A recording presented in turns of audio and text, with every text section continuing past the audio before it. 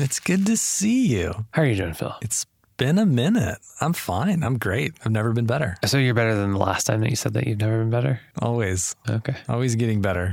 Always being better. 1,000% better? Or yeah. Hey, why not? Or like a good solid 10% better.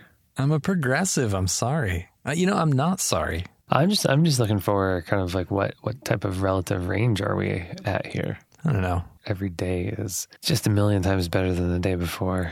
It's not linear, but I think it is going somewhere. It's like time. And what is Dad's Kitchen but a show about horology? We have established this. I don't think that we want to talk about our favorite watches today, Phil. No. Well, actually, I probably could. I could probably talk about my favorite watches for a while. All the watches that I would love to one day find in my collection. But I thought that we could maybe address another lingering topic. Okay. That's come up a time or two in our little show, Phil. This idea of al dente, Phil. Oh, yeah, that's right. I love al dente. And what does it actually mean? Or even why you should care about it. I've honestly never really known because I kind of feel like it's just more trendy. Or it seems like people do it to be relevant. But I know there's a purpose out there, and I'm not sure what that is. Maybe first we should quickly hit what it is, Phil. Okay, let's go. Al dente.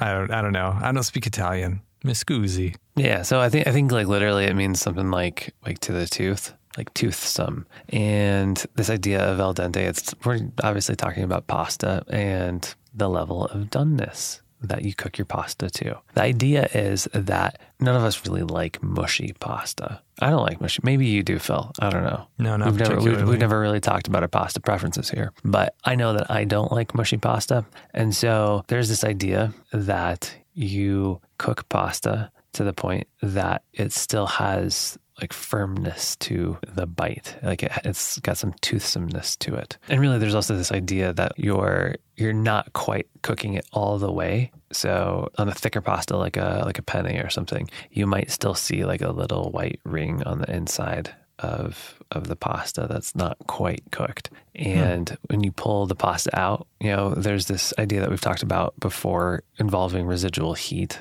that keeps cooking a food after you've taken it off a heat source. Yeah, sure. And a pasta is going to do that same thing. So you pull it off before it's to the point of really being done. And then as it sits kind of with its own heat, it finishes its cooking and it doesn't overcook. So you're not left with a mushy mess of pasta. Okay, so if I'm understanding you correctly, the whole concept of al dente isn't so that you can enjoy a crunchier pasta necessarily, but more so you pull it off when it has a little bit of crunch to it. I mean, not like full on crunch, but a little bit of, I guess, toothsomeness, as you might say, so that it doesn't become mushy later on. Yeah, there's still some resistance to it when you're testing it, because kind of like we've talked about, you should always be testing what you're cooking. Yeah, you pull a little piece of pasta out, try it after you blow on it, because it's obviously really hot because it's in boiling water. And if it still has a little bit of resistance, it doesn't feel like it's quite done. Actually, it might be about time to pull it off. And then there's this other idea, I'm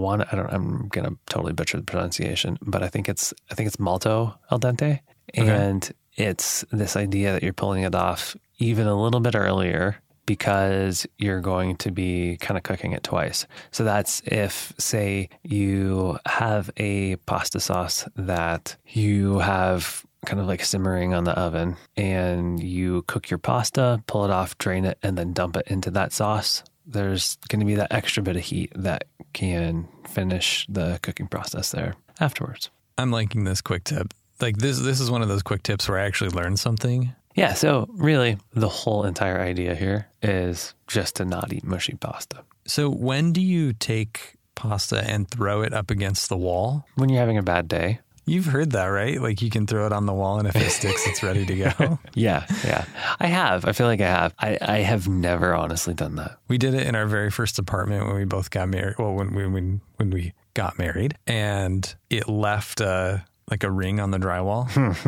I mean, our apartment didn't have any type of subway tile or any type of backsplash for that matter. And when we moved out, it was still there. Yeah, I was going to say I'd maybe do that with a tile wall or a tile backsplash, but I think anything with liquid or moisture would stick to drywall, regardless of how cooked or uncooked it is. Probably. I would not bet against that, I guess. That's a good one. That's a good quick tip. Thanks, Chris. No, thank you, Phil.